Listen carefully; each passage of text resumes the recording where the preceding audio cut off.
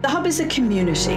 Manuscript, book and print cultures, stamping You are listening to a podcast by the Trinity Long Room Hub Arts and Humanities Research Institute. The Hub is a space contemplating Ireland through the communities created by Coral Silver.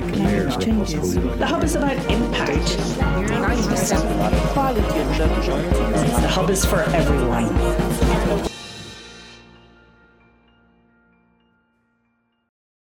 A very good evening, everybody, and welcome to the Trinity Long Room Hub. I'm Professor Deirdre Ahern, Director of the Technologies Law and Society Research Group at the School of Law here in Trinity College Dublin. On behalf of the School of Law, a very warm welcome to all of you. And just to say as well, this is being recorded. We had some issues with the live stream, but don't worry, for those who couldn't be here, a recording is being made. For anyone who wants to tweet, please do so and use @TLR Hub and tag also @Schuler Forum. So the Technologies Law and Research Group here brings together researchers working on issues at the intersection of law and technology, including new, emerging and disruptive technologies. This includes research in the areas of information technology law, intellectual property law, health and medical law, bioethics, fintech, data protection and data privacy, and security of information.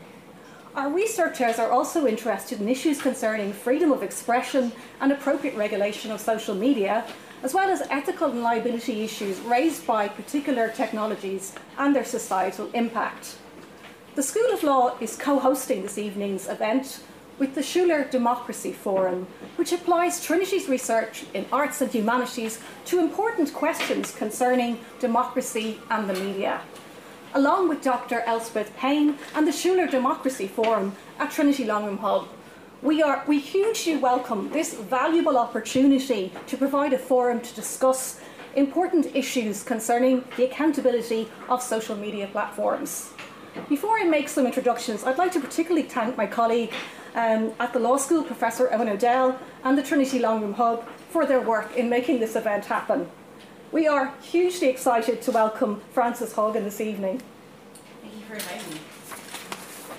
Frances worked on ranking algorithms at Google, Pinterest, Yelp and Facebook, and is a specialist in algorithmic product management.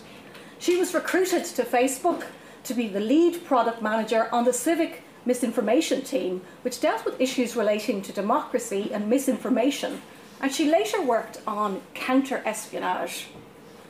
During her time at Facebook, Frances became increasingly alarmed by the choices the company was making, in particularly concerning what she saw as the prioritisation of profit over public safety and risk to human life. As a last resort and at great personal risk, Frances made the extremely courageous decision to blow the whistle on Facebook in 2021. The initial reporting on this was done by the Wall Street Journal in a series of reports known as the Facebook Files. Frances has filed a series of complaints with the SEC, the Securities and Exchange Commission in the US, on a range of issues relating to Meta, which is Facebook's parent company, alleging that it has misled both the public and investors on a range of issues. The complaints allege that the platform has misled about its role in relation to the mob attack that took place last January on the Capitol building in Washington, D.C. Her complaints also raised concerns in relation to inadequate hate speech removal, the impact of Facebook's services on teens, and the use of the platform for human trafficking, to name but a few of the issues. Since making the extremely brave decision to go public, Frances has testified before the US Congress, the European Parliament, and has engaged with policymakers and lawmakers internationally on how best to address the negative externalities of online platforms. Indeed, just last month she was in Ireland to meet with the Joint Oireachtas Committee on Tourism, Culture, Arts, Sport and Media. You're very welcome, Frances. Thank you.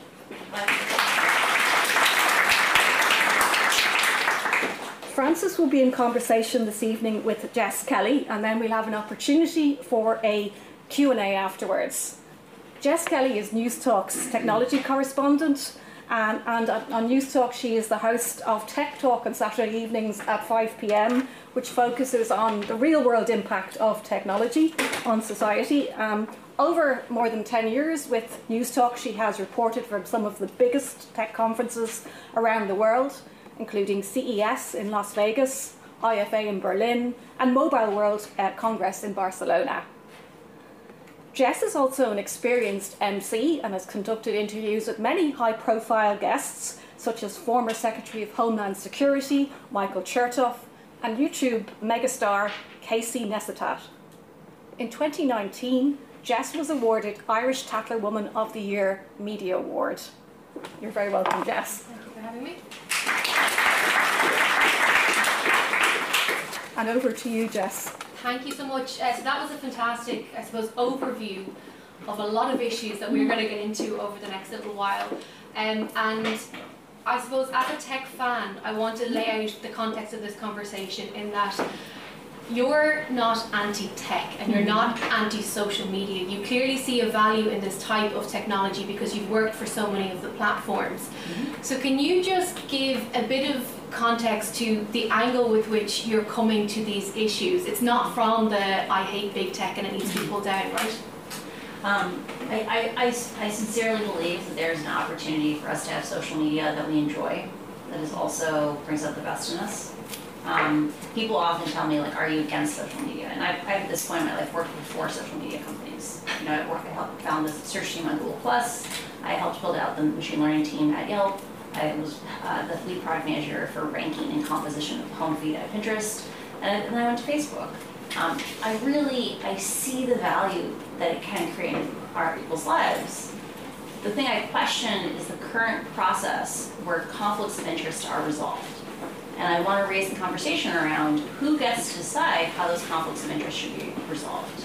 Because what we have seen is that when Facebook and Meta has been allowed to operate in the dark for the last 15 years, you know, it's substantially more closed than other big tech companies, that we see that over and over again, when left to create their own homework, they kept siding on the side of their own profits over decisions that could have advanced public safety.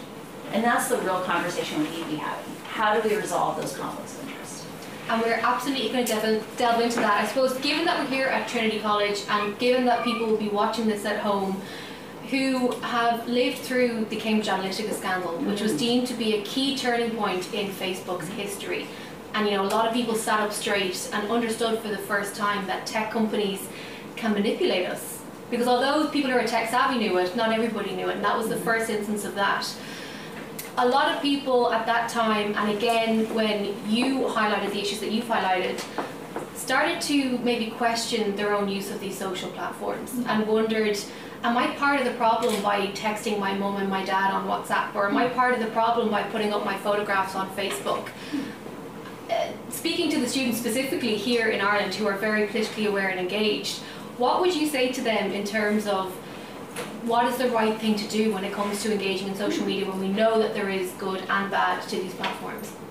So to be super clear, the way we will move forward is good people have to continue working at these large platforms. There are lots of really kind, conscientious, smart people that work at Facebook. The question is around what is the framework of incentives that we as a society place on these companies. Like, until the incentives change, the behavior won't change. One of the things I always try to remind people is there are these little concentric circles of agency and power that we all have. Like, we can make choices about our own life and our own usage of these platforms. Remember, when you see something happen, you can have conversations with your friends and family about how they interact with these platforms. I had an incredibly awkward conversation with my mother publicly on Facebook back in, I think it was like 2018, where she said some very colorful things about Republicans and the US Congress. And I told her, I was like, Mom, like, going forward, if you make these comments that are not adding to the conversation, right? She surfaced how many members of Congress had pedophile allegations against them. And I was like, Mom, this doesn't advance the conversation. Like, we don't come to consensus, we don't find common ground by continuing to amplify slanders or conspiracy theories, right? We have to have, if we want to be able to have conversations, we have to find the issues where we can begin to move forward together. We can start at that level, right? That is not a scalable solution, but it is a thing we can do. The next circle out is we can start having conversations on how should we have oversight of these companies, right? Because part of how Facebook got here today was they made lots and lots of small decisions that ended up adding up to a system that gave the most reach to the most extreme ideas. Where political parties said, the choices you have made in designing your product have influenced the positions we even can run because we know what does and doesn't get distribution. And we have to ask ourselves questions around like, okay, well, if we know that these patterns are occurring in these companies when they act in isolation, how do we begin demanding they put more of the public's interests at the table? That might be giving access to academics. That might be having aggregate data, sample data, that we can see the operations of these platforms. But until we have more involvement, we can't actually begin putting pressure for change. So there have been movements like in the United States, like Stop Hate for Profit, where the next concentric circle out, how do we begin boycotting? How do we begin enforcing changes in incentives? And because we couldn't see what was happening at these companies, Facebook was able to wave their hands and say, turn that one off. We're able to wave their hands and say, we solved the hate speech problem. You can advertise on us again. Right? So we have to take agency in our own lives, that we can change our own behavior, we can change the behavior of people around us. We can have conversations with friends who are employees of these companies, support them if they're struggling. We can begin asking for transparency and a seat at the table for the public. And we can begin actually putting pressure on the business model, putting pressure on the operations of the companies. Because if we don't change, we're going to continue seeing things like what happened with the Rohingya in Myanmar, what we're seeing right now evolving in Ethiopia with the conflict there, where we should expect the consequences to continue escalating over the next 5 to 10 years. So to bring it back, and again, there's plenty there that I want to delve into, but to bring it back to the example that you gave of you and your mum having a bit of a spat on Facebook, right? For every child who will engage with a parent online and challenge them on something or engage with them on something, or maybe it's your friend or your neighbor, there are so many applications of AI, and there's so much AI running in the background dictating things that it could feel like a losing battle before you even start. So does the act that you take in that instance of challenging your mother just fall on deaf ears really when the AI has so much influence and impact, and algorithms have so much impact on the Facebook platforms? So one of the things that's interesting is like what we see on these platforms is not representative of what's happening on these platforms, right? So the way the algorithms are designed, the way the products themselves are structured, Facebook has run a long series of experiments where they make these little tweaks, and they're always looking for what's going to keep you on the platform the longest, what's going to make you come back most often, what's going to have you see the most ads. I know it. I think it's one of these things where we have to have line of sight on the idea that we can't act at any single level of those circles of influence. We need to continue to press on all of them, right? So you will get an opportunity to see amongst your friends who is going down the rabbit hole the most, right? Because they're likely posting the most and getting the most distribution on Facebook. Having those conversations actually does change things. It changes the speech that your local community is exposed to. At the same time, this is not a problem we solve as individuals. Like, you're totally right. The real problem here is about the systems that give the most reach to the most extreme ideas. And we have to think about, like, what is the context where those were made.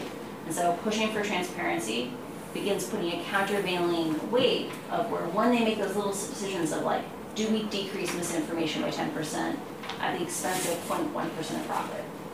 Right now, if we operate in the dark, they're always going to resolve on the side of profit. So it's something where we have to work on both sides. We can influence our own environment, and we need to make sure that the system of incentives Facebook operates under is changing. Okay, Mark Zuckerberg has refuted that they operate that model. I think his line was something along the lines of But it this. doesn't make sense. It doesn't make sense Yeah. from a business point of view because their advertisers wouldn't want to be appearing alongside hateful content. So that's one aspect of the issue. But then you see that in the wake of Cambridge Analytica, the FTC fined Facebook $5 billion. Now that is a bonkers amount of money to any sane person, but this is Facebook, this is And Meta. the stock price went up the next day.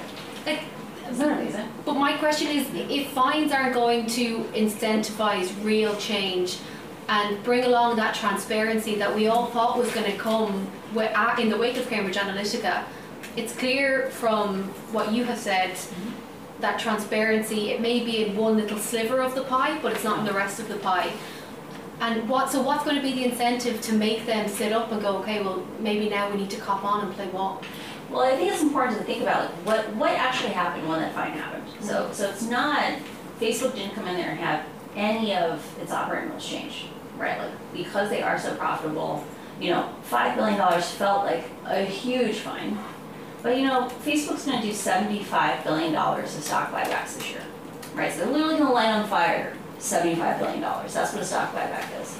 And part of the reason the stock price went up was the market was worried that number could have been higher. They were worried Facebook could have actually had constraints placed upon it, or that their advertising model, like a lot of the things, without having a certain level of privacy violations, their advertising model doesn't work, right? So the market was worried actual teeth could have happened. And because we thought we were still operating in this kind of frame of reference where, for any reasonable company, a $5 billion fine would be ruinous, the government wasn't understanding the level of consequences or like how much the game had shifted.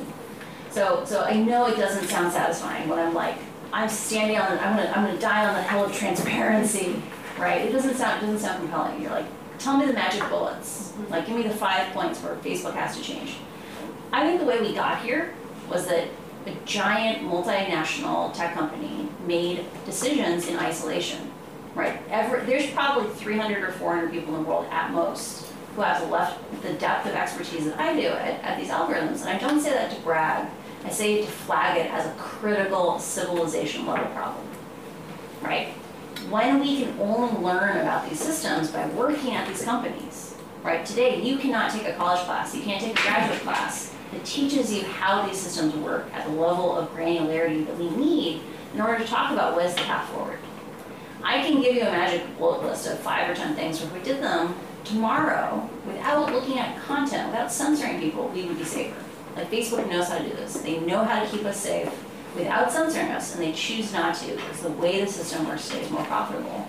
But I don't think my giving prescriptions is the solution, right? The solution is we need to have avenues where we can watch Facebook, right? Where we can see what is gaining the most reach and ask questions about, like, should the system be operating this way? Because political parties have gone to Facebook and said, we can see moments when you change the algorithm because it shifted what we could say on your platforms. We can't post anymore a white paper on our agricultural policy because it doesn't get distributed anymore. Like, we have to go extreme or we don't get any eyeballs. We had publishers coming forward and saying, hey, the content we're the most ashamed of is the content that's most successful on your platform. We think your platform had the problem. The problem is the public never got to see that was happening until my exposures came out. And so transparency is how we begin changing the feedback cycle, where we can begin exploring these other avenues forward. But until we have more people at the table who understand what's going on, more people who can have opinions, I don't think we're going to get products that reflect society or reflect the diverse needs that these products serve. I think it's really interesting, and I know I keep bringing it up, but it is the other key moment in the Facebook story, and that of course is Cambridge Analytica. In the wake of that, I've spoken to so many people from Facebook and Meta, the parent company, who said that transparency is there now because users can go in and see what advertisers know about them and so on. Yeah. That is, although it's great and absolutely bring it on, welcome it, it's brilliant. That's not what you're talking about. It's so much deeper than just me, Jess Kelly, clicking in and seeing that I like coffee, so I'm getting coffee brands recommended to me. That's not it at all. So I think one of the fundamental problems that brought us to where we are today is that we each individually only see a little tiny peephole into what the product of Facebook is. So there are other tech companies like Google. Anyone in the world can download the search results on Google and analyze them and begin to understand what are the biases in what Google does or doesn't show us. And people have been writing papers on this for 20 years, right? Google actually staffs full-time engineers to write blogs, like engineers who work on search, to answer people's questions and explain how these systems work because they know we're watching them. They know there's an advantage in engaging with the public about these trade-offs because otherwise we're going to still research them and publish stuff. Twitter has a fire hose. 1/10 of all the tweets are publicly available for anyone to look at and analyze. And there's easily 10,000 researchers in the world that do that. And they call Twitter out when they see influence operations. A lot of the influence operations on Facebook are caught with Twitter's public data. And when they look at the account names, they're like, oh, the same account names are on Facebook. The same IP addresses are on Facebook. The fact that we have to use Twitter's transparency for a basic level of safety on Facebook is unacceptable. You know, Facebook has realized a long, long time ago that if each of us individually could only see a little people, we couldn't generalize that there were product problems. And a thing that happened over and over again was activists came forward and said, you have a human trafficking problem. You have a problem with the cartels weaponizing the platform in Mexico to harass like locals to not resist them or to recruit new people or intimidate their current members to not leave these organizations. You have these problems with teenage mental health, eating disorders. And Facebook over and over again took advantage of the fact that we each individually can only see a little tiny slice and said, we totally get that's your experience on Facebook, but it's not representative. Like that's an anecdotal problem. And one of the things that made me feel the most confident that I had made the right decision in coming forward was activists have written to me over and over again saying, I have been hitting my head against the wall for years. We're talking 5 years, 10 years on these kinds of problems. And they've told me over and over again, what you're seeing isn't real. Like it's not representative. And now I've read the Wall Street Journal, I've read any of these other publications, and I know it was real. And it's amazing when you actually get re-anchored in reality, like when the gaslighting stops, the thing that changes is we begin to fight again, right? We can actually stand in the light and stand in the truth and demand like the world to be a different thing. And so that's when I talk about transparency, is we need representative data. It can be sampled, it can be privacy conscious. We can put floors, we can say, you have to be seen by 25,000 people before we consider you not private. There's lots of ways we can do this to be sensitive to privacy. But even having that level of data, like being able to see if we saw every piece of content on Facebook that got seen by more than 500,000 people, instantaneously we would be outraged at what the system is biased towards today. And Facebook knows this, because when you look at their most viewed content report, they only show you content for the United States, right? And the United States is the country they've invested the most in safety in. And they only show you the top 20 items. And it's because if we saw the top 1,000 items, or the top 5,000 items, we would be horrified. So that's what I'm talking about.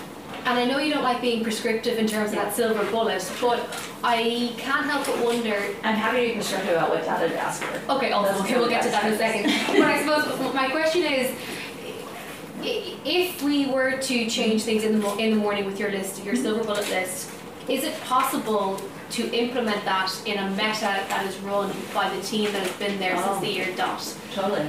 You think so? Would there be the buy-in? Would there be the appetite? I don't think there is. Like, it's one of these things where this is actually one of the reasons why you know, I'm an odd technologist in that I'm both an algorithmic specialist and I have an MBA. Right? Like in the United States, that's not really like a dual concentration people do. And part of the reason I did that was I worked at Google when Google was still very young.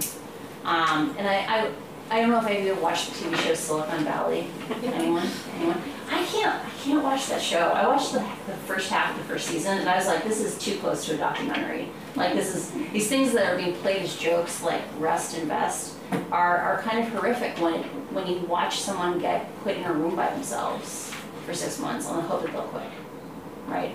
And I got an MBA because I watched the human consequences of people not taking management or organization design seriously. And the reality is, like, Facebook has set itself up today where no one is responsible, right? That executives have gone before the US Senate, before the European Parliament, and said things like, when asked, who is responsible for Instagram Kids? For like the launch decision, like who will get to decide, do we launch, do we not launch? And literally they'll say over and over again, no, we make these decisions in committees, right? There's some pretty profound cultural changes that have to happen inside of Facebook for Facebook to be able to reorient itself towards maximizing for more kinds of stakeholders. And I think Mark Zuckerberg's decision to pivot to video games, like pivot to metaverse, when like the allegations were on the level of like children are killing themselves because of algorithmic choices, right? I think shows a profound lack of leadership. And I do think we need fairly serious organizational and personnel changes if we want to be able to have social media that we enjoy and is good for us. The announcement of and the focus on the metaverse and the name change came pretty much simultaneously to you know, when your reports started gaining a lot of traction and when people were very much interested to see what would happen. I found the response from Meta quite interesting. Have they reached out to you, and has there been dialogue in any way, shape or form that's not of a nature that we can't talk about? No, they haven't reached out. Okay. And I'm a Quaker. I'm like a pacifist and very collaborative. Like I would love to work with Facebook on things like transparency, right? Because like the way we move forward in the world is not by isolating people. Like people change because the costs of changing are less than the cost of staying the same. And the way that comes to be is we have to support people. We have to be firm. We can't enable them. But we will get much more from collaborating and being supporting people on the path to change than we'll by demonizing them. And so yeah, I would love to work with them, but they've never reached out. One thing that I've watched with interest, the first thing I said to Frances today was that it's funny to see her in real life because I've sat through pretty much every committee here that she's done online. I've watched them all, and I've been interested to see how the politicians have been questioning you, because even since Cambridge Analytica, I feel that the politicians are much more informed on the issues. Yeah. You know, I'm not being mean when I say initially, you know, a few years ago when they were talking about cookies, I don't think they fully understood what they were talking about necessarily. My favorite question, how do you make money? There were certain questions, but I do feel it's become a bit more informed now. Do you feel that those conversations are constructive and leading to potential change? Or is it just ticking a box saying that we've had a committee hearing and we can now move on to the next problem? So I always remind people, fatalism is how they steal our power, right? Like when you give in to fatalism, when you're like, there's no ability for us to change, that is the moment they steal our power to actually force a different world to be. One of the things that I've been so heartened by is we need to remember, we need to be really kind on ourselves, in that Facebook took advantage of the fact that we each only saw our own little individual experiences to take advantage of the fact that they got to frame the solution space for a huge amount of time. Like they got to come in there and say, no, the only thing we have to talk about here is freedom of speech. Are you on team freedom of speech, i.e. Facebook? Or are you on team not freedom of speech, team censorship, which is everyone else? When in reality, there was a huge space of solutions that weren't about content, right? That it wasn't about training an AI to take down a thing. It was about what are the product choices that give primacy to virality, or that give more distribution to content that it is more likely to elicit a reaction. And what I find really, really heartening is as I have conversations with people, with legislators or with regulators, is people aren't aware of how many solutions exist that aren't about content, that are about friction. Things like, let's imagine Alice writes something, it lands in her friend Bob's newsfeed. And Bob's like, that's pretty good, and he reshares it. So now it lands in Carol's newsfeed. So that's a friend of Alice's. And Carol does the same thing. She's like, reshare. It lands in Dan's newsfeed. So now this is beyond friends of friends.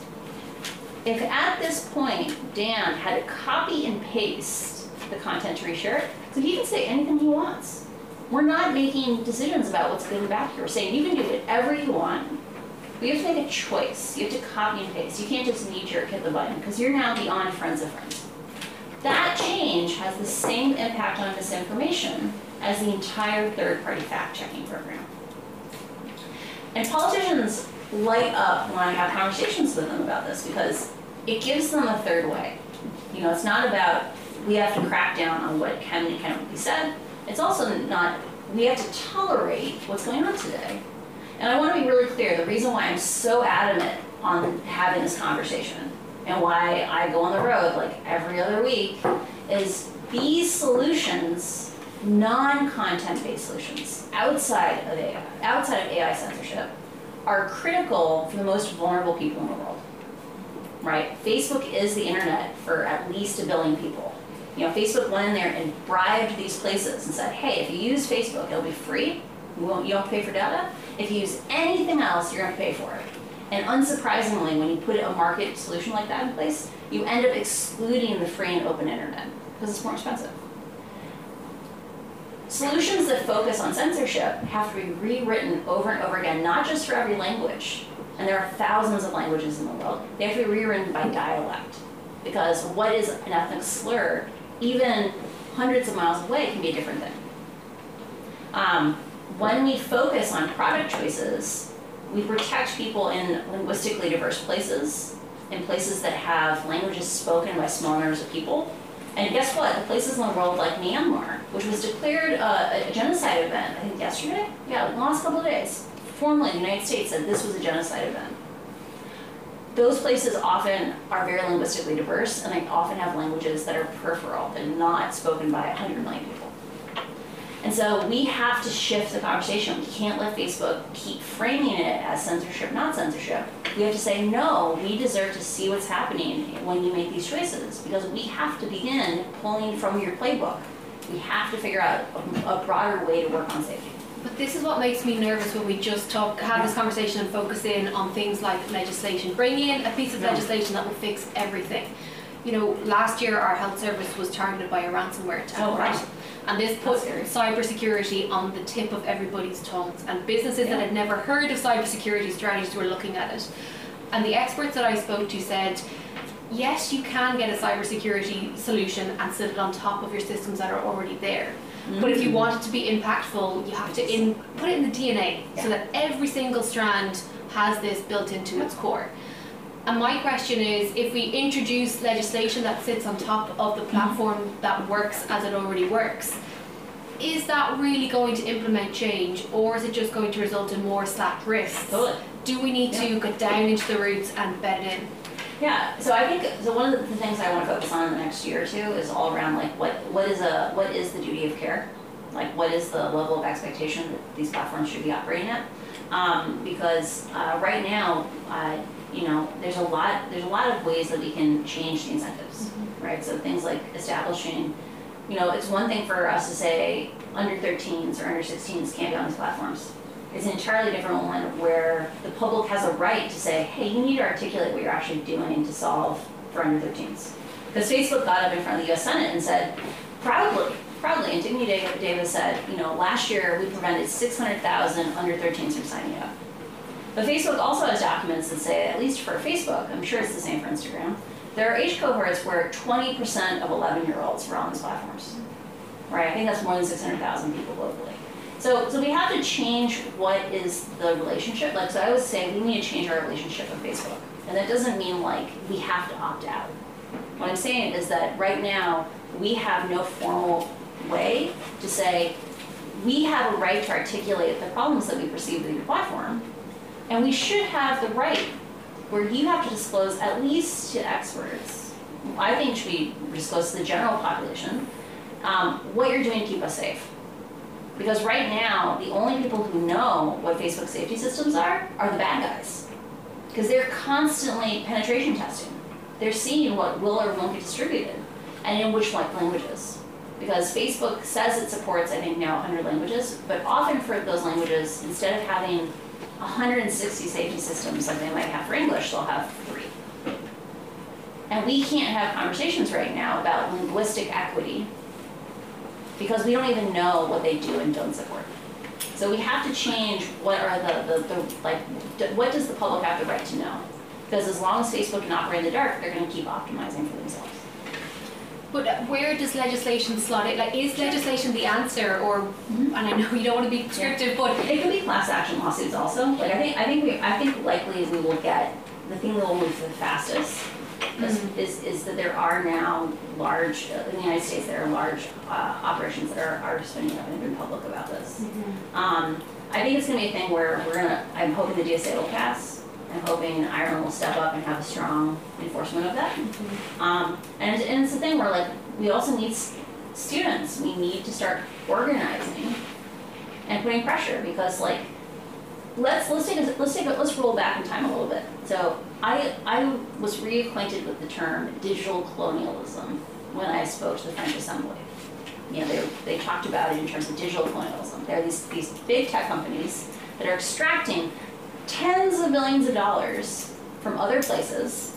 They get no say in these processes and how they take place, but all the costs get unloaded on those same people that are being extracted from. When we look at the history of colonialism, the reason we were able to change in those places was things like direct action were possible, right? Like I'm a pacifist, I'm a Quaker. Putting friction in the system, being sand in the gears is real. But when we start looking at these tech platforms, you know, people in California can go and sit in outside the office in Menlo Park. People in Dublin can stop traffic outside the Facebook office. But the people who are dying because of the choices Facebook are making are thousands of miles away from Menlo Park, tens of thousands of miles away from Menlo Park. And they have very little leverage. And so the way these things will change is we have to keep making the costs of staying the same higher than the costs of changing. And that goes back, I suppose, to your first answer this evening of like, what can we all do? What can our young people do? And those circles of moving out and making an impact. You mentioned there about Ireland stepping. I want to really emphasize this here, folks. Myanmar was the first major event. Hundreds of thousands of people died because of choices Facebook made. Facebook chose not to have people who spoke the languages that were relevant to the conflict. They made that choice because of economics. Hundreds of thousands of people are dying in Ethiopia. Same reasons. You know, Facebook underinvested in basic safety systems. They created things that let the most extreme content get the most reach. I want to put you in the shoes of your future self, right? How are you going to feel 5 years from now, 10 years from now, when there are ethnic violence incidences that aren't 100,000? You know, 100,000 is a tragedy. But we're talking a million. We're talking multiple millions of people have died, right? I came forward because I didn't want to lay in bed at night not being able to sleep, knowing I hadn't done what I could have done. And that is the conversation we need to be having now: is what are we doing now to make sure we never see that world? But are conversations and headlines that focus on certain aspects of the disclosures that you've made unhelpful when it comes to looking, in comparison to looking at stories like that where people are losing their lives? Obviously, no person suffering at the result of a commercial company, or any company for that matter, is good enough, and it should not be happening. But when thousands upon thousands of people are dying because of a choice that could be made and the wrong one was selected, we all are culpable if we don't do something, right? I think the question you're trying to ask there is like, why is it the headlines are about teenage mental health? Yeah, rather than like, you know, genocide. Yeah. I think it sounds crazy, right? When we see headlines like that, when I talk to you this way, I totally get why it is easier. It's hard to have an emotional impact because it sounds impossible, right? Like how can something as super as frivolous as social media, how could it kill hundreds of thousands of people, right? It's really hard to conceptualize. That's why I keep having the conversation over and over again. We're going to figure out what social media we need to produce. I know, ironically, what social media is produced to make sure we educate the largest number of people. It's okay to feel overwhelmed right now.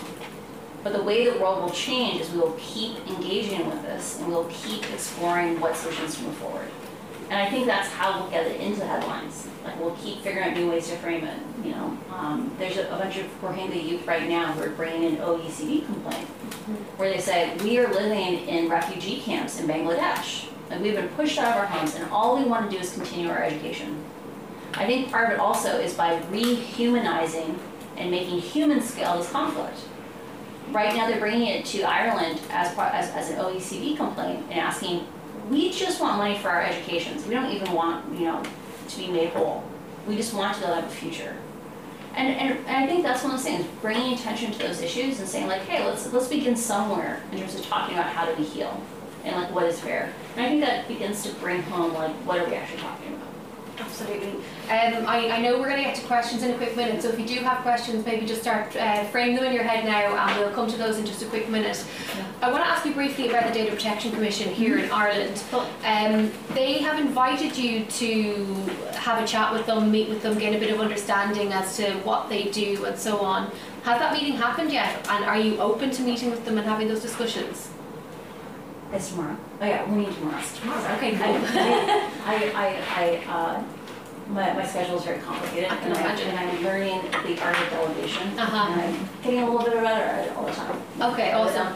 Yeah, I'm very open to talking to them. I'm very open to talking to any government around the world that wants to figure out how to change its relationship with Facebook. Yeah. Because the reality is we have lots of options, and we have the ability to change, and that's the thing I'm always reminding people. I'm just interested because obviously the fact that we have a lot of the big tech companies here in Ireland, and the DPC is, it has a huge portfolio, a huge brief in terms of tackling them, but a lot of the fines very often get criticised as not being big enough. Yeah. Whether it's 15 million, 225 million, yeah. And they're not big numbers when we go back to our 5 billion. Yeah. But I just wonder, or the 75 billion. Let's always frame this. They lit on fire $75 billion in stock buybacks last year. That's the number we should focus on. So they have the money. They can do these things. What would you like to see Helen Dixon and her team doing when it comes to their role as Data Protection Commission Ireland? I think it's really, really important for Ireland and Irish people to remember that you are a tech superpower. Right, you're a small country, but you have a history of standing up to the little guy, of being mighty and roaring. And other than the United States, Ireland has the most opportunity for influencing the actions of these large platforms via legislation, regulation, because you are the home for these companies around the world.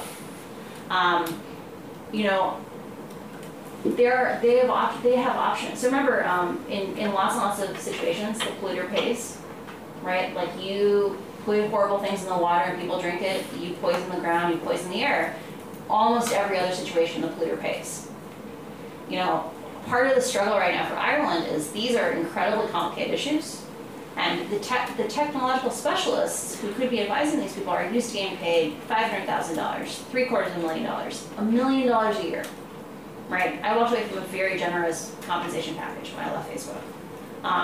When you have a situation where only 300 or 400 people in the world really are in-depth experts, and that's a generous number. I've heard people quote it as 200 people. The idea that Ireland should be expected to pay out of its own coffers to have 20, 30 of these specialists is crazy. But remember, other industries, the polluter pays. It could be a thing where Ireland chose to step in and begin putting substantial fines on Facebook. And that could finance the ability to hold them accountable. And so we need to start thinking about what are the levers of change that we have, and just remind them, this is their moment to shine, right? They have the ability to literally change world history. But the question is, are they willing to grab their bravery? Are they willing to claim their agency to impact change? And as we know here in this country, there's a huge amount of change happening in this regard already. There's a lot of, shifts happening bit by bit. I do hope and believe that change will come. If anyone has any questions, feel free to throw your hands up. Yeah, go ahead. Yeah. We have a mic. Ooh. I love not having to repeat questions. Yeah, so to me as a data science student, it was very interesting to hear your suggestion about non-content-based intervention with regards to copying and pasting rather than sharing. Could you maybe share another example? Sure. And our short question, so Mark Zuckerberg in a recent interview with Lex Friedman said that Facebook had many more surveys in comparison to, let's say, Google, and that speaks against... Many more what? Many more surveys with regards to the, effect of the platform on the users. And that speaks against the claim that they are motivated solely by profit. So I would be interested in your comment on that. Thank you. So we'll start with the first one, which is around like non-content-based solutions. Some of them are really simple. The things that like Twitter's done. So Twitter requires you to click on a link before you reshare. One of the things, I'm really excited you're a data science student, because one of the things I think is missing right now is like, let's imagine we want to have a conversation on, should you have to click on a link to reshare, right? Or should you have to wait 30 seconds after you click on that link to reshare? That question is actually a very complicated one, right? Like you could treat it very simply. So a lot of data science classes are treat these decisions as very clean. It's like, well, did it reduce misinformation? Do we know it reduced misinformation? What's our level of confidence? So that's kind of the level of a lot of the homework that's given to data science students. But in reality, we should be having a conversation of which populations are impacted when we roll out that feature, right? Part of why Facebook doesn't ship changes like that is there are places in the world where 35% of everything that's seen in the home feed is a reshare. You know, when we require someone to click that link, which populations are impacted and in which ways? We don't have a lab bench right now for teaching classes at that level of complexity. The only place you get trained to think of these multi-dimensional trade-offs, or to think at them not as like, you know, very, you know, basic ship, no ship decisions, is at big tech companies, right? Where you learn to analyze 150 pieces of different dimensions of data, cut in hundreds of ways to make a decision. So like one is, I want to build that lab bench. Like if you were a chemistry major, you could take lots of classes all the way from like a high school level to a postdoc level that let you simulate being a chemist. And you blow up stuff, you breathe in stuff you shouldn't breathe in, you get a sense of being a chemist. I want to work on building that lab bench in the next year and use like simulated social networks so we can begin to teach more complexity. Because there's other things, things like when you reshare, should Facebook give you a tool that lets you pick 5 other or 10 other groups to reshare to? When they shipped that change, it increased misinformation by like 25 to 30%, and no one caught it for months. Right? There are these things where we have to teach people how to think about the dynamics of the networks when we assess how to do problems, and that's part of why we don't have those conversations today, is people understand the idea of censorship. It's like, did we take down the editorial from the newspaper? But almost no one in our population thinks about like, you know, if we had to wait 15 seconds after we clicked on a link to reshare, what are all the positive and negative trade-offs of that? We don't have that training today. The last thing is around this question of investment in research. So the thing you saw over and over again in my disclosures, and I made sure to document all the comments on every white paper I brought out. I wanted you to see that there was consensus inside the company of saying these solutions actually have positive impacts. Like these problems are real and these solutions are real. But that over and over again, like let's talk about clicking on a link. If you click on a link to before you reshare it, people reshare less. They're more intentional. That also decreases the session length. I think there's a really simple question, which is why did Twitter decide to do this and Facebook didn't? It's because Facebook chose to keep profits over the impacts of misinformation. And I am really, really proud that Facebook invests in researching the consequences of its platforms. But if it doesn't act on what it learns, that's unacceptable. And it's not going to act until we change the incentives that it operates under. We have time for 1 or 2 more questions. Maybe Mike is on the way. Do you have a few more questions? Yeah, we can even go over. We'll keep going until we get dragged down to the room. That's how I don't know about that. Francis, Liam Herrick from the Irish Council of Civil Liberties, and I just want to thank you for bringing up the Rohingya complaint, which we're involved in supporting. I'm really taken by what you said about technological solutions that are not about content, because just as in the UK, we're still here having a discussion about content regulation, going down a rabbit hole about what is harmful and what's not, and I think we need to change that. My question is, given what you've just said, that at every key strategic point over the last 10 years when Facebook has had a choice, it knew the solutions but chose profit. And I know you are somewhat of an optimist of the potential for change within the company, but that's never really been manifested up to now. So we have the DMA, we have the DSA. For the Irish government, what steps do you think it can take from a regulatory perspective that will really hit the algorithmic transparency that you're talking about? So I think one of the really, here's a really simple one. Right now, Facebook intentionally doesn't disclose data to academics because of GDPR. They'll say, oh, we'd love to show you anything without violating GDPR. I think coming in there and just defining what level, at what point does something stop being private? Like Facebook has done internal surveys, and people consider things to not be private once 32 people have seen them. Right, 32 people. I'm not saying that's where the bar should be cut. But I think there is probably a bar where you say, like, if something has been seen by more than 10,000 people, 250,000 people, 100,000 people, there's some line in there. Like, we can have a conversation on this. At some point, it's not private anymore. And if only what Facebook had to do was publish a stream of content that was seen by more than 500,000 people, like every day, it says, like, for the last 7 days, the last month, if something got seen by more than 500,000 people, we're going to publish a feed so you can see it. And we're going to tell you whether or not we acted on it. And like, how long was it up before something happened to this? That would be really important, because right now, there's a huge problem where the systems they claim, are the solution, AI, doesn't work. Like the magic beans we were sold was, it will take hate speech down, it will take violent images down, it will, whatever it is that we're complaining about, nudity, it will take it down. And it doesn't. And so we should at least be honest about, are the current things they claim are solutions, do they work or not? Because right now, Facebook's own documents say 3 to 5% of hate speech gets taken down. 8% of graphic violence, which should be easy, gets taken down. So let's just, one, stand in truth of these systems don't work.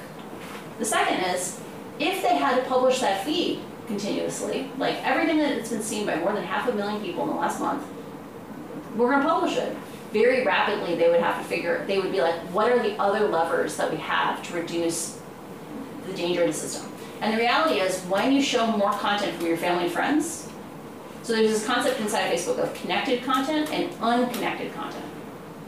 So unconnected content is like, my friend John, he has a friend, Jane. Jane wrote something and he made a comment on it. I don't know who Jane is. I never asked to see Jane's content. I never wanted to interact with her. But because John made a comment on it, Facebook now says this content is more relevant. And let's say it scores really highly, right? Now, I said before, the algorithms right now have a bias towards extreme content.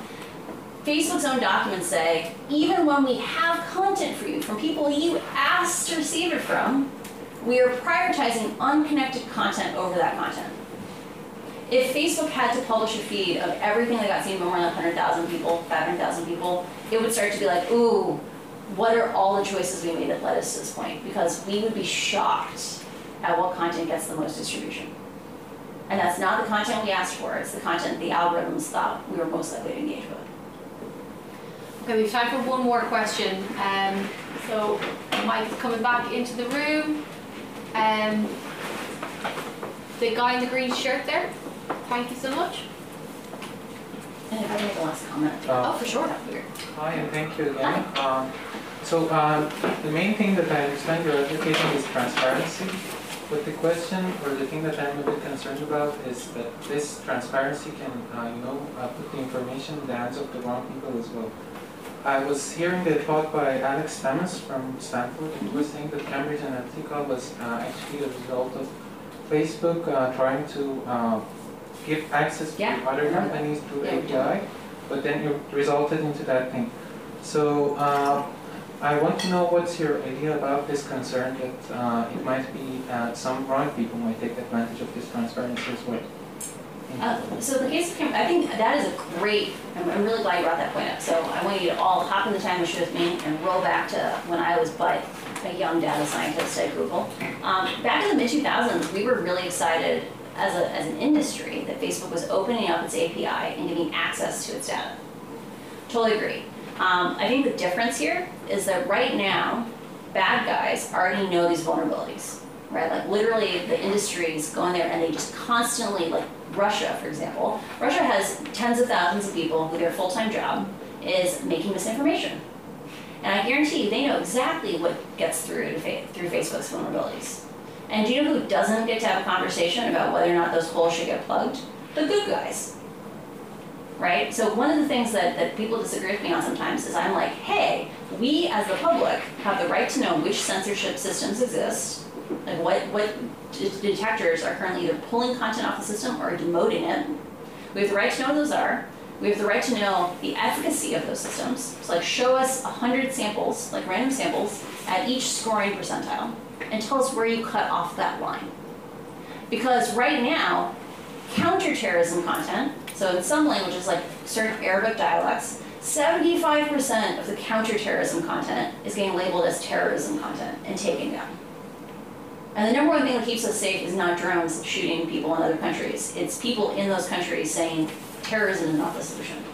But we don't get to have that conversation because we don't get to see the efficacy of these systems. But the bad guys, they sit there and they just throw everything against the wall and they see what sticks. They know exactly where the holes are. And so I find it dishonest when Facebook says like we can't disclose these things because they're making you unsafe. Because Facebook's underinvestment in safety is the thing that is making us unsafe. And they won't change that until they have to stand and be accountable. Thank you for your questions. You wanted to make a final remark.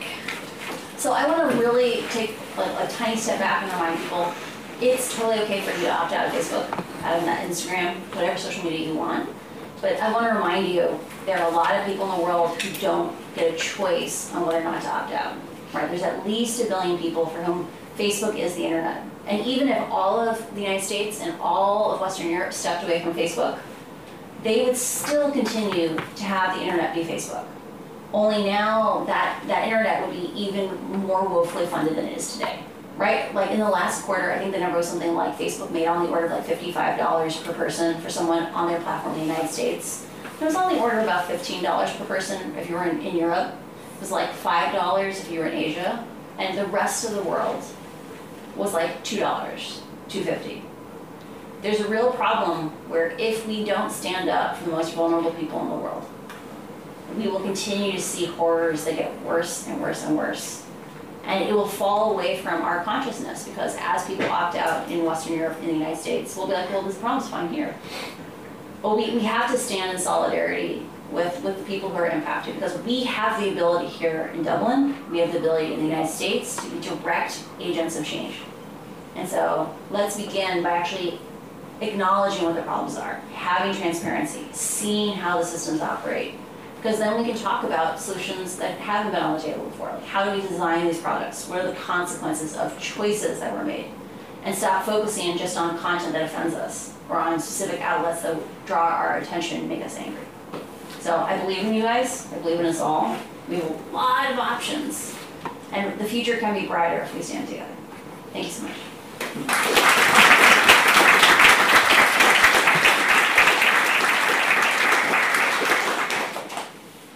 So I am lucky enough to be the person that gets to thank you both, Jess and Francis, of course, for that fascinating and eye-opening conversation that I think put forward not only the scale of the problem, but also gave us some solutions, the different circles of influencers and that standing up for other people, that agents of change. And I think a message that means we can do something and not just sit in despair. And I think to go back to that first answer you gave to the very first question, make a social media that is something we can enjoy, and I think that's so important and it brings out the best of us, not the worst. So thank you so much, it's been fascinating. Just to add a few other thanks, thank you also to Deirdre Hearn, who is the chair today, as well as Owen O'Dell from the School of Law in Trinity for helping to organise this event. It was hosted by the Technologies, Law and Society Research Group in the School of Law, Trinity College Dublin, and the Schuler Democracy Forum in the Trinity Long Room Hub Arts and Humanities Research Institute, which I'm lucky enough to be the coordinator of. My name is Elspeth Payne, just to add that one back in. Thank you all to the Trinity Long Room Hub team, that's Eve, Katrina, Quiva, Giovanna, Francesca and Aoife, and to Sean O'Brien in the School of Law for their support of this event. And of course, thank you all for coming and for such engaging questions. So now we're back in person, which is fantastic. I'd like to ask you to join with me in thanking our guests in the traditional way.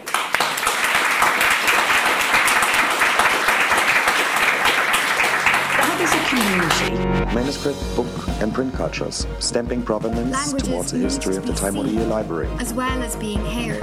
The Hub is a space. Contemplating Ireland through the communities created by Coral Sea. Language changes. The Hub is about impact.